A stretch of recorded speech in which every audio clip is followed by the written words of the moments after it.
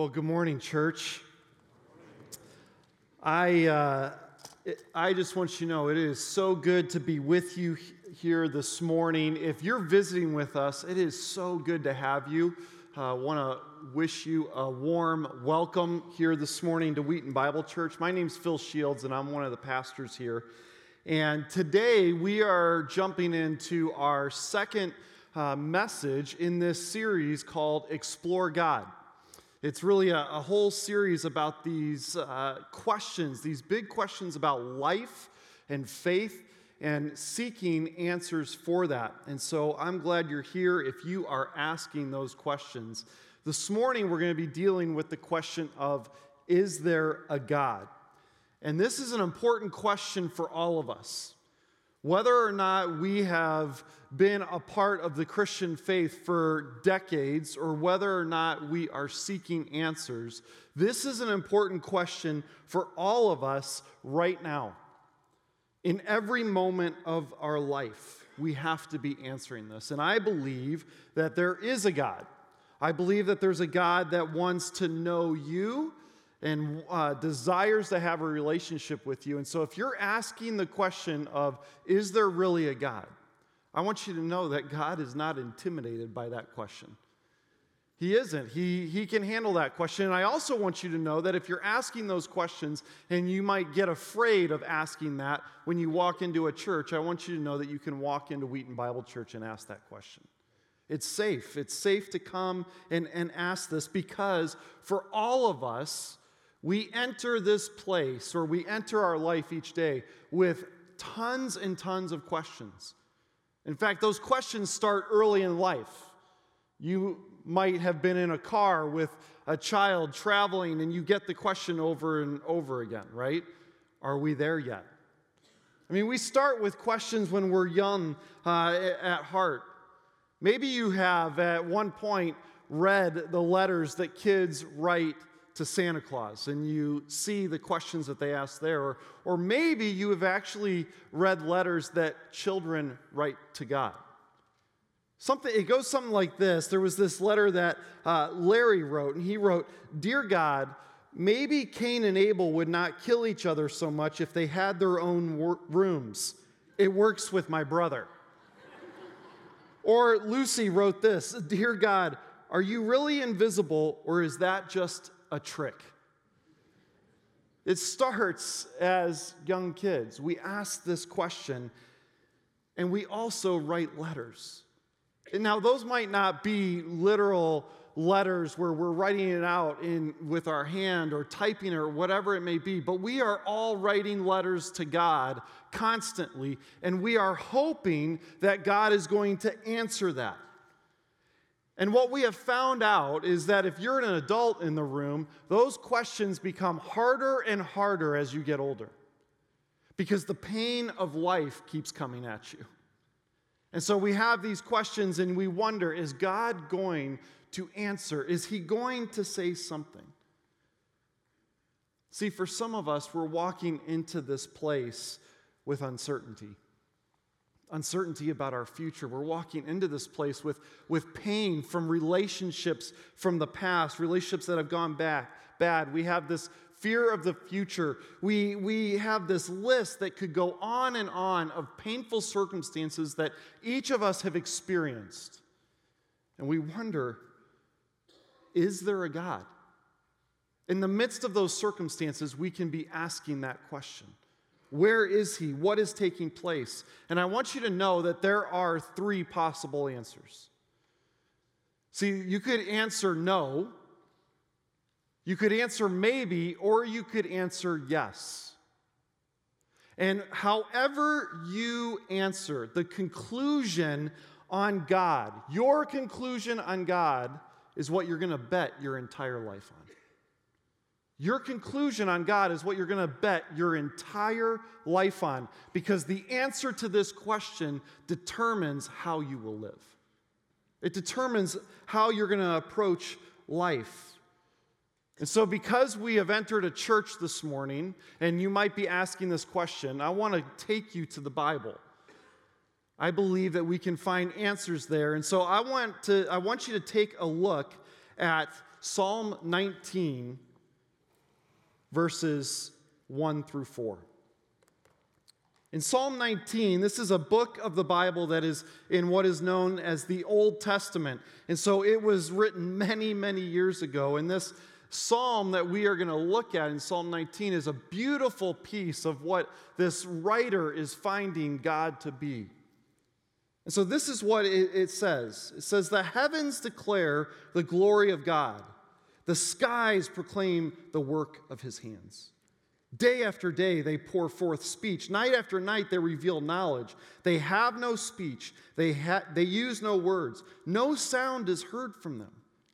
Yet their voice goes out into all the earth. Their words to the ends of the world." So we see that this writer is writing this of what is happening in the heavens. Now, I want to tell you, I am not an astronomer, I'm not a scientist, I'm not a philosopher. In fact, some of you that are sitting in here were my teachers when I was growing up, and you know that I am not any of those. You graded my papers. But what I do know is that I have experienced life. I've experienced the ups and the downs. And I have read, and whenever I go to the scriptures, what I want to do is I want to walk with all of us. I want us to all walk together to really look at two different ways that we can look for an answer to this question. Is there a God? Now remember, we only have 35 minutes to look at this. And so I'm not going to paint every fact or shred of evidence out there, but let's start looking by taking a look at Psalm 19. Psalm 19 starts in the way that this writer says that you can find an answer to the question of, is there a God? Is that you should walk outside and look up. It's time for us to look up. I mean, it seems really simple whenever we hear this, but he says, if you want to answer that question, look up. In many ways, we come to this and we look at it. It's the cosmological truths about God. That's what this writer is getting at.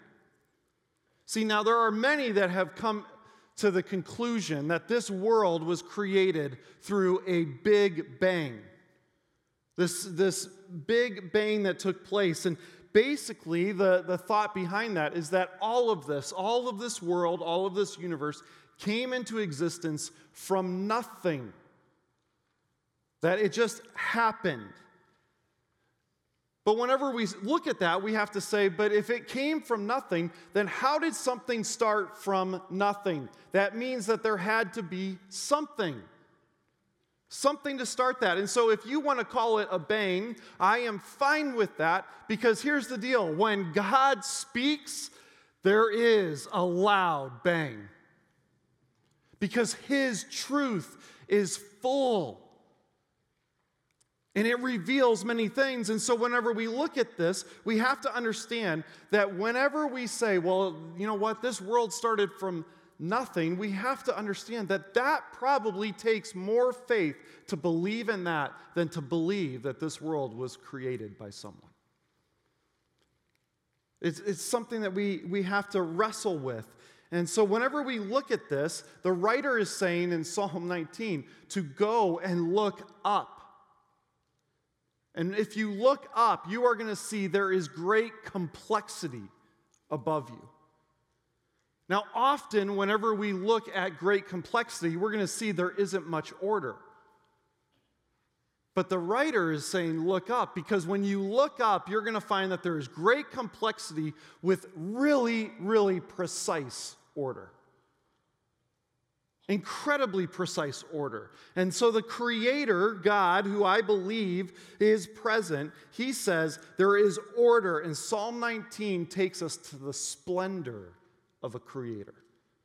That's what this is writing about. So in Psalm 19:1, the writer shows us that the splendor of the heavens declares the glory of God.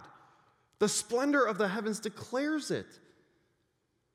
Now, here's the deal. For some odd reason, all of us in this room have chosen to live in this frigid tundra of Illinois. There's a problem with that, okay?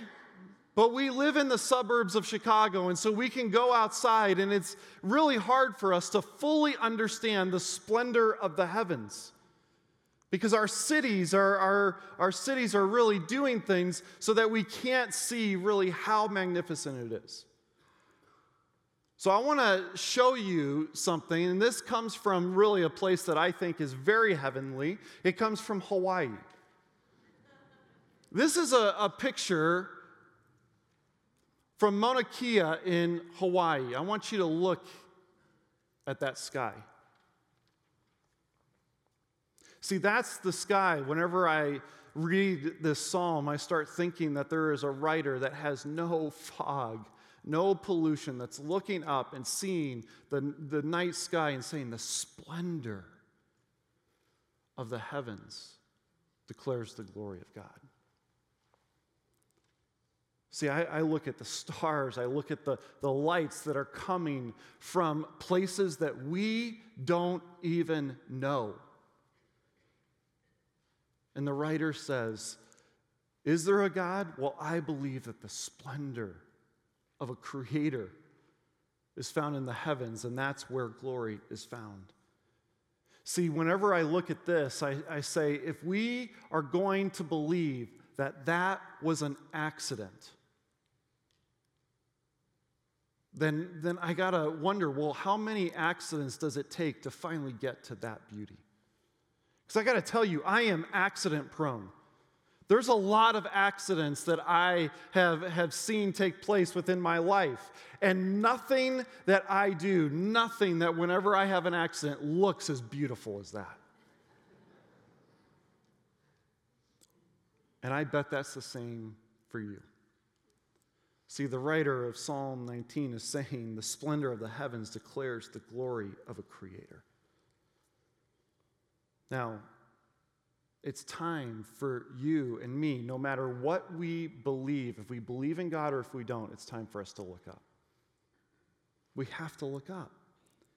Now, the writer continues on, whenever we look in Psalm 19, he continues on and it's saying that just like art communicates a message, the splendor of the heavens are continuing to pour forth speech, a message. It's continuing to do this. And so what we have to understand is that the splendor of the heavens is announcing the Creator.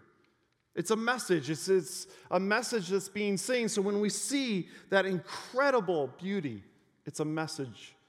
It's an artistic message. In the original language that this book was written, it was written in Hebrew. Whenever you see this pouring forth, it means that it really wants to portray this gushing forth of a fountain. Like something that's just continuing to pour forth all of this truth, speaking all of this. And if you notice, it's happening all day and all night. Now, what we like is that we like to build ourselves up as humans. We like to think that we are really the center of the universe. And what you're going to find out is that we are not. And so we think that because we can speak, because we can think on different things, that we are so amazing. But guess what? You have to go to sleep. You can't do it 24/7.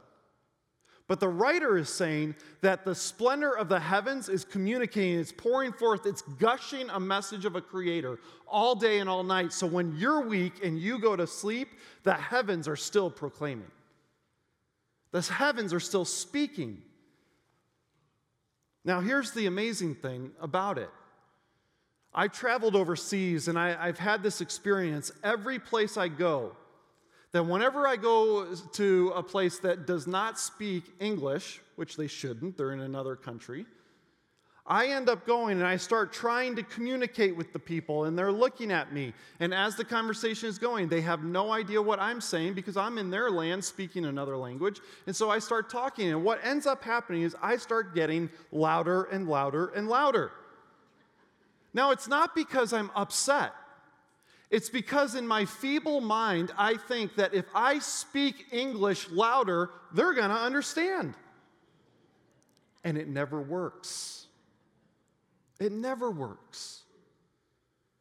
But what's amazing is that we can travel from places and we can try to speak languages to one another and we mess up the message. But what's amazing is that whenever the writer in Psalm 19 is saying to look up to see the splendor of the heavens are sending a message. They are communicating a message that every person on the earth can understand no matter what language they speak.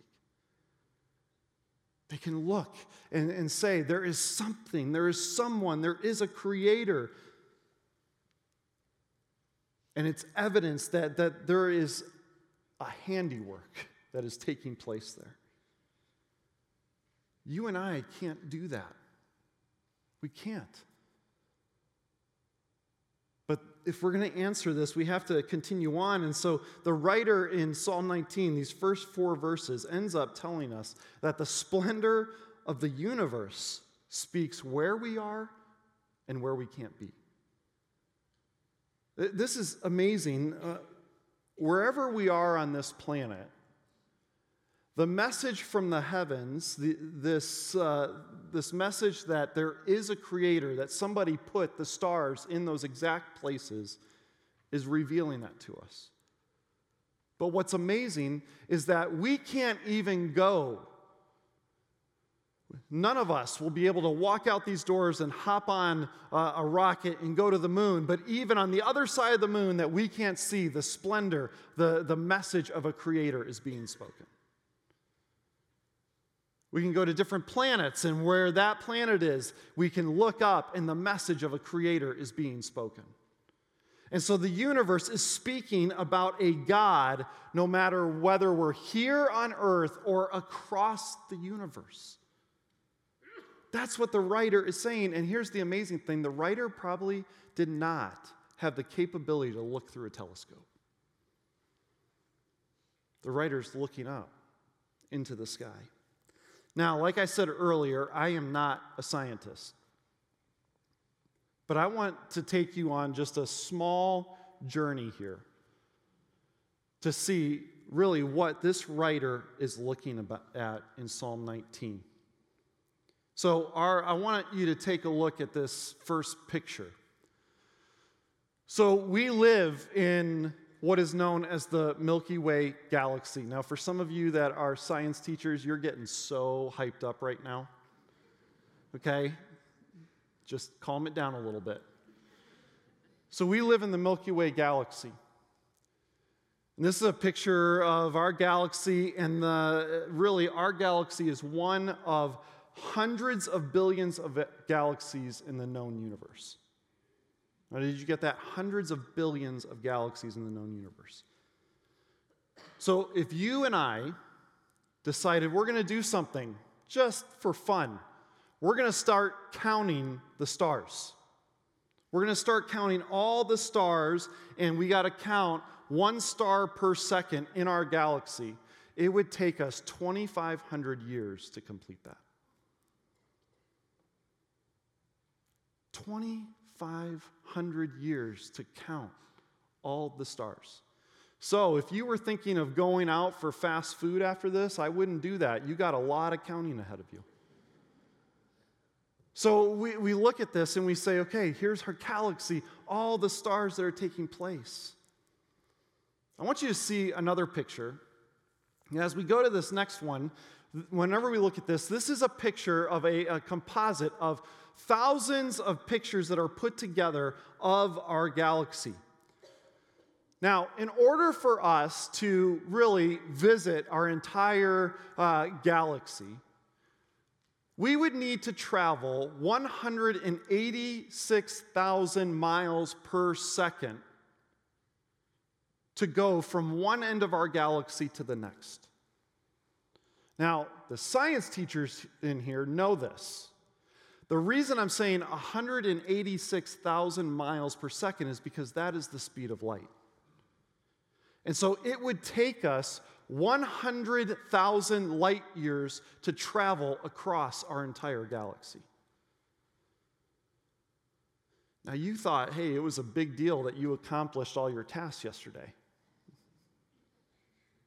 But when we look at a picture like this and we understand the vast gloriousness of what is taking place, when you look up, there is evidence for an answer to the question, is there a God? Now, this is great complexity. There's so much that is happening. And if things are just off by, a foot, 2 feet, all of that, and you start looking at it, there's going to be complete disaster. And yet everything is held in the right place at the right time. And in the midst of this picture of our galaxy, what we have to understand is that isn't even our entire solar system. See, that's just a fraction. I mean, it's just small compared to everything that is out there. And we want to say, well, this universe seems rather large. If we're the only people, it's rather large to have all this. And you're right, it is. But it's because this universe isn't declaring anything about you and me. If we take pictures and we start looking at pictures, what this message is that there is a God, and it's all about His glory. And so we should look at this, we should be blown away, and we have to understand really how large we are in the whole scheme of things. In fact, I want you to see this. I want you to see this next picture. So here's our galaxy. That arrow right there is pointing to you. That's pointing to you. That's where Earth is. Now notice, we aren't in the center. It's not about us. We're in the place that we're supposed to be, and that little dot that arrow's pointing to is you and me. That's where we're at. And so in the entire scheme of things, who is bigger? You or God? See, I believe that when we look at these pictures and we look at what the writer is saying in Psalm 19, I think it's presenting some evidence that there is something, and there is something that is taking place, that there is no way that incredible complexity and order all together happened by an accident. See, when we see this, it blows us away. And in fact, Neil Armstrong, the first man on the moon, he ended up, when he was traveling back to Earth on Apollo 11, he ended up saying this: I remember on the trip home on Apollo 11, it suddenly struck me that tiny pea, pretty and blue, was the Earth. I put my thumb up and shut one eye, and my thumb blotted out the planet Earth. I didn't feel like a giant. I felt very, very small. See, even though what an accomplishment to go into space, that he is blown away by the evidence of things that are taking place around him as he's looking. It ends up making us feel very small, and that's not bad. But we could look at more and more of the heavens, we could look at billions of pictures, and we could look at all this. But what I want us to see is that is one way to come to your answer of, is there a God? And so if you're questioning that, I want to encourage you, continue looking at the created order of the universe. Ask your questions, seek it. But I want you to see that there's another place that you can also find this answer. And I want you to turn to Romans 1, 16 through 25. And I should have said this earlier. If you're visiting with us, you need a Bible. There's one in front of you. You can look in the front to find out where we're going, table of contents. But there's a book of the Bible known as Romans. It was written by a guy named Paul. And Paul is writing this. And in these verses that we want to look at in chapter 1, he ends up saying some pretty interesting things. And the reason this is interesting is because at one point, Paul did not believe that Jesus Christ, who we believe is the Son of God, was truly the Son of God. He believed that there was a God, but he didn't know that the God really wanted to really know each of us personally. And so Paul ends up being confronted with God, and he ends up surrendering his life. But then in Romans 1, he ends up writing these words. For I am not ashamed of the gospel, because it is the power of God that brings salvation to everyone who believes, first to the Jew, then to the Gentile. For in the gospel, the righteousness of God is revealed, a righteousness that is by faith from first to last, just as it is written, the righteous will live by faith. The wrath of God is being revealed from heaven against all the godlessness and wickedness of people who suppress the truth by their wickedness, since what may be known about God is plain to them, because God has made it plain to them. For since the creation of the world, God's invisible qualities, his eternal power and divine nature have been clearly seen, being understood from what has been made, so that people are without excuse. For although they knew God, they neither glorified him as God nor gave thanks to him, but their thinking became futile and their foolish hearts were darkened. Although they claimed to be wise, they became fools and exchanged the glory of the immortal God for images made to look like a mortal human being and birds and animals and reptiles. Therefore, God gave them over in the sinful desires of their hearts to sexual impurity for the degrading of their bodies with one another. They exchanged the truth about God for a lie and worshiped and served created things rather than the Creator, who is forever praised. Amen. So Paul writes this, and he states something of right at the beginning of these verses of the gospel. And the gospel is this. The gospel is the telling of God's love to a wayward people, to a people that are full of brokenness. It's a message that is full of energy and it's full of hope for the broken world that we live in. That's what the gospel is. And we know, all of us in here, whether we believe there is a God or that we don't, we believe that this world is broken and that people are broken. We know it through the actions that are happening all across our world. We know that something isn't right. But what Paul ends up writing is he ends up, part of this text is also a point back to Psalm 19, but he's saying, yeah, look up, but you should also look in. You can find evidence for God if you look in. And it's looking at this. So in this section of the Bible, Paul tells us that not only evidence in nature, but there's also this evidence that we are born with, that you and I have been born with. It's known as the moral evidence or the moral code that we have within us. See, in verses 18 and 19 of this text, Paul writes about the wrath of God. He ends up talking about this wrath that is going to be coming. And the reason that there is this wrath is because if there is a God, he is a divine God who is displeased with sin. He's displeased with this. And so if there is a God, he has to deal with this. That means that there is a wrath that is coming, a judgment. And so these verses reveal that, verses 18 and 19.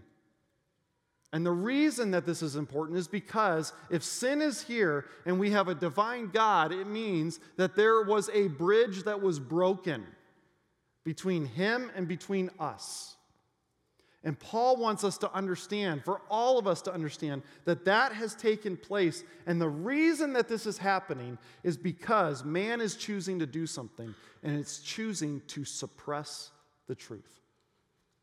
He says that we suppress the truth. Now, in order for you to suppress something, you have to have it. You have to have a piece of it, or you have to own it, or whatever it may be, but it has to be in your possession in order for you to suppress it. So Paul's saying that if we're suppressing the truth, it means that we possess the truth to the answer of, is there a God? And if we have the answer that we are born with and we're suppressing it, it means that we are ignoring the very answer that we are trying to find. And so it's something that we are struggling with. See, folks, truth is truth. It cannot be rewritten. Truth is not a Wikipedia page. that can change several times in one day. Truth is truth. And so you can't change it, but what you can do is you can stifle it and you can suppress it. And so what Paul is saying here is that you have been born with a truth, a knowledge of something, and you are suppressing it. In fact, in verse 19, Paul says that it was never hidden from you. It was never hidden from you. It's there. It's not that there is a God that wants to hide himself from you. It's that it's there. It's just you are not opening yourself up to the truth. So look back at the text. Verse 20 tells us that this truth has been revealed to humanity from the beginning of creation. So this goes back to Genesis 1, that from the moment that the first day and night happen, truth has been spoken and the message has been going forth. Imagine that. From the first day, it has never stopped. Just like the heavens declare day in, day out, the message of truth has continued on. So how is this? Well, one of the reasons I say to look in is because you need to spend some time looking at your kids. Think back to your kids or any kids that you see on a playground or your grandkids, and you can watch children when they are young with other kids and you can see the truth. So for the past 7 years, my kids have had an argument. I mean, that's a long time, okay? A 7-year argument. The argument has to do, and it really started when they were really young, but this was an interesting argument that happened, and I believe that they processed through it. I don't think that I totally taught them this. But the argument has to do with the best dog in the entire universe, our dog Bailey. Bailey is a boxer, and she loves my kids a lot. In fact, I can try to wrestle with my kids and she will bite me. But the argument started because when my son was younger, he would want, when we first got Bailey, at that time she was really small, but they would want Bailey to sleep with them. And so Gavin would start and he would want Bailey to sleep with him. And then the next day, Kiana would end up saying, well, I want Bailey to sleep with me. Now, there's nothing wrong with that, but what they were wrestling through was the moral code of fairness. I don't know that I taught them that. See, it was something ingrained in them. If he had Bailey the first night, then she should get him or get her the second night.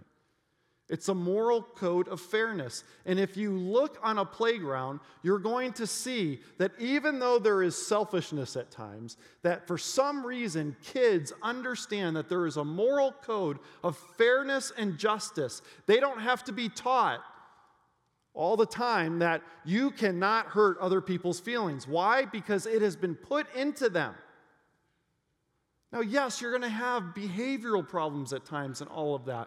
But for each and every one of us, we have been born with a moral code. And so my question then is, where did that moral code come from? So here's the deal. Even though my kids might be great kids, they have a broken father. They have a broken mother. And so we can't teach them all of that. It's not like that is something that we are perfect in. And what's sad is that my parents were broken and their parents were broken. And all of this goes back that because of the brokenness that's in all of us, it means that we didn't really put all of that into ourselves. So where did it come from? Well, I believe that when you look at the creation story, what you're going to find is that the evidence, if you look within, is that God has placed that within you. God has put that within you.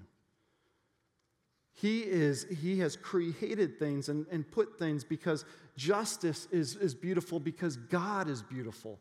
Fairness is a great thing because God is fair. Love is beautiful not because the person is beautiful, but because God is beautiful. And so it traces back to an evidence for a creator. That creator, that just creator, had to put that into us. Look at this quote by C.S. Lewis, the author of the Chronicles of Narnia and many other books. He ends up saying this: creatures are not born with desires unless satisfaction for these desires exists.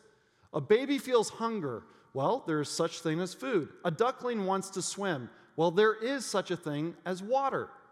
He goes on to say, if I find in myself a desire which no experience in this world can satisfy, the most probable explanation is that I was made for another world. So here's the deal. We struggle on the playground because we know that there is something that is beautiful about fairness and justice. But it's hard to come by that in this world, and it's because you were made for another world. You were made for something else. God has put that in you. He's put this in so that there can be evidence. And so when we see this, when we see what Lewis is saying here, it means that you have some traits that are only going to be perfected when you enter that other world. And I got to tell you, if you don't know what that other world is heaven. And so even though I believe that God has created a universe that is beyond our wildest dreams, He has also made a way for you to dwell in heaven. So He can make the big and He can take it back to the small. See, God is speaking. And so what Paul is getting at is that when we go to our own thinking, it means that we want to put ourselves in the place of God. And what Paul's saying is God is not like that.